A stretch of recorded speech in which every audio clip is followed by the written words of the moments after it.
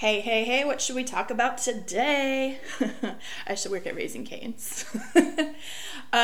So, there was the Met Gala, and I don't watch like the award show stuff, but it's really hard not to, see all the aftermath on social media. And so I had posted about Pedro Pascal and what they're calling his slutty knee. But I'm curious what people thought, if they like the shorts. I'm here for it. There's several things that I like about him. Like, he has a like manly look to him, but he is, he's an ally in the community. He has a softer side, he deals with mental health issues. He's not afraid to talk about it, but he's like kind of awkward and silly and goofy, and he's just very true to himself. And I think that's part of why so many people like him, is he's just kind of confident in himself and he's able to be himself. Which brings me to another thought that I was having last night, just in general, about like what's attractive in a man.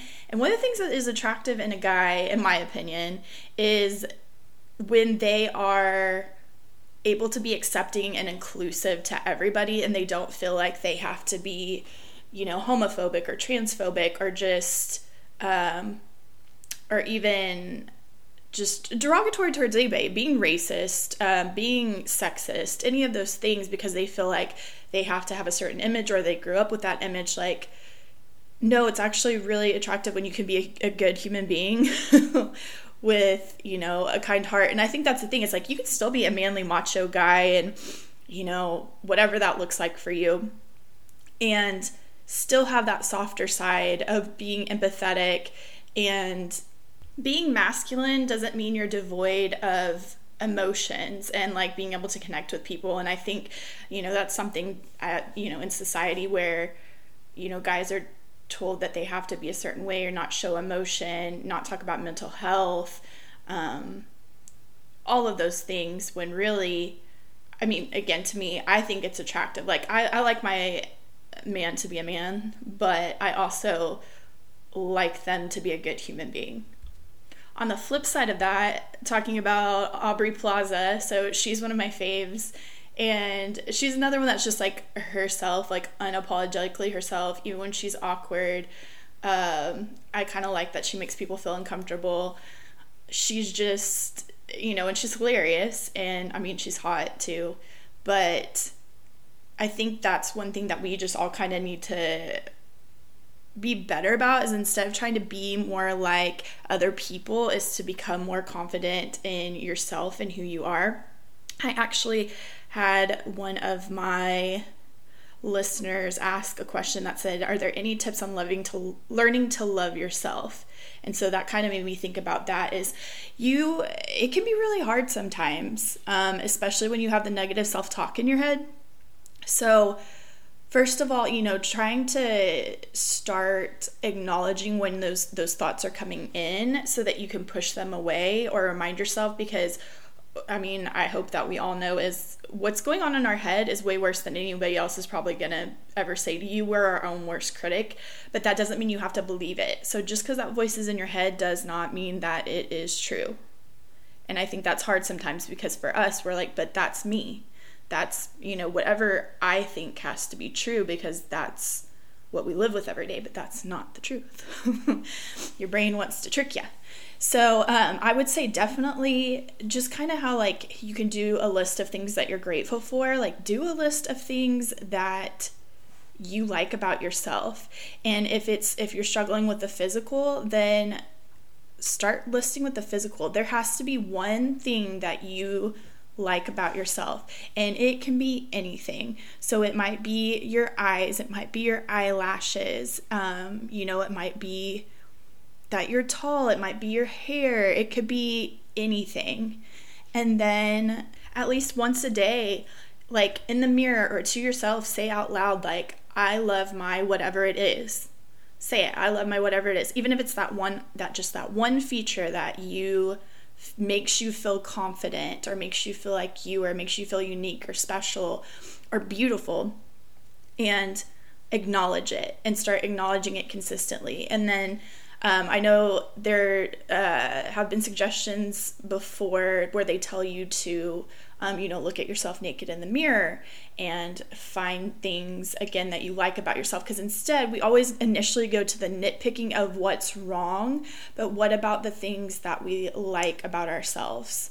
And if there's not anything, then that could tell you something too, that there's a bigger problem and that maybe you need to seek counseling or help to build on that and get some more of those tools.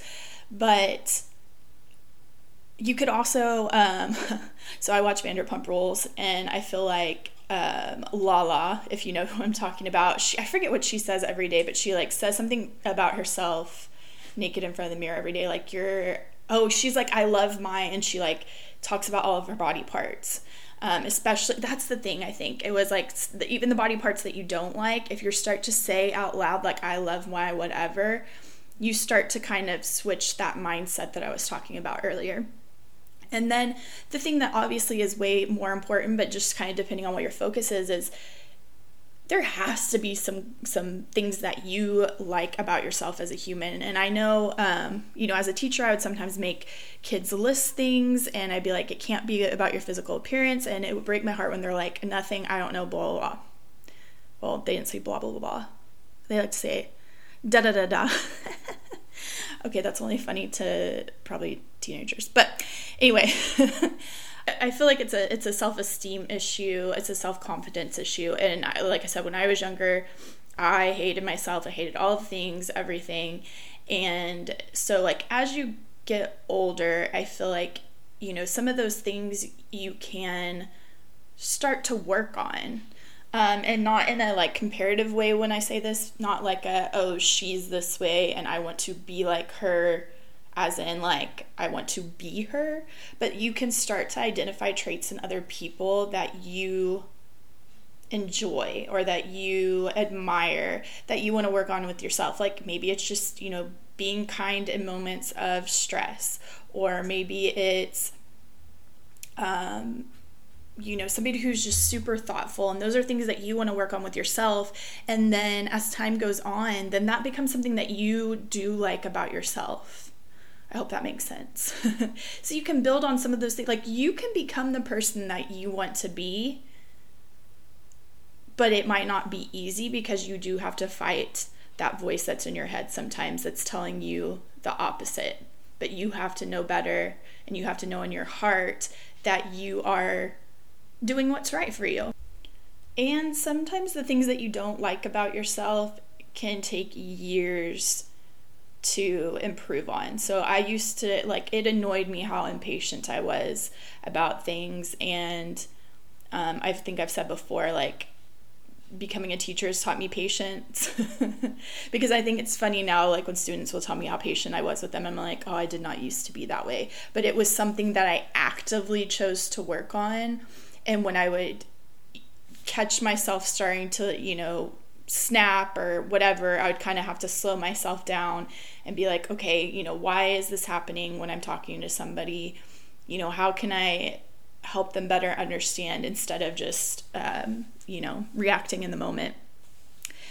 What else? So I think the same thing with physically. Like I said, if you can start to make yourself a list, and even if it's one thing, focus on that one thing, and then keep trying to add to that list when you have multiple things, and working on switching the narrative in your head, saying that I love, maybe it's some of those things that you feel like are weaknesses, but you're going to become strengths. And I feel like it's always easier for us to see somebody else and see so many wonderful things in them. Believe the people that are around you, especially the people who are closest to you. I know you feel like they are biased, but sometimes, those are the people that know you the best. And so they know you even during those hard times. So then they can tell you those positive, amazing things about you. That means you should probably listen to them. And those are the good people, to have those reminders about. When people say they just can't even think to where to start, I'm like, okay, well, if you weren't you, would you want to be friends with you? So if you weren't you, would you want to be friends with you?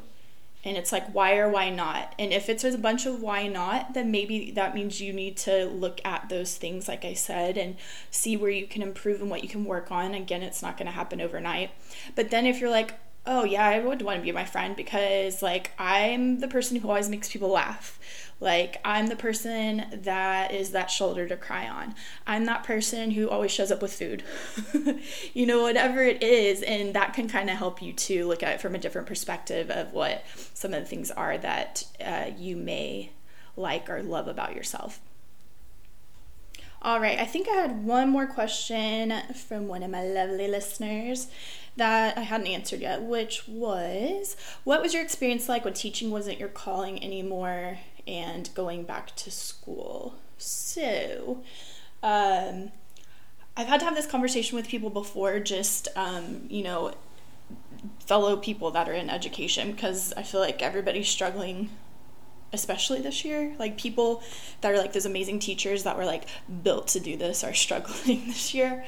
But I said, just because you're good at something doesn't mean that you have to do it. And I think that's very difficult for us, especially because you get guilted so much, because your teachers who are there for the right reasons are your ones who feel the worst about thinking about leaving. And your not so good teachers are the ones who don't even bat an eye, so that's one of the things I've kind of had to tell myself is just because I'm good at it doesn't mean that I have to do it forever. And I knew I wasn't going to teach like long term.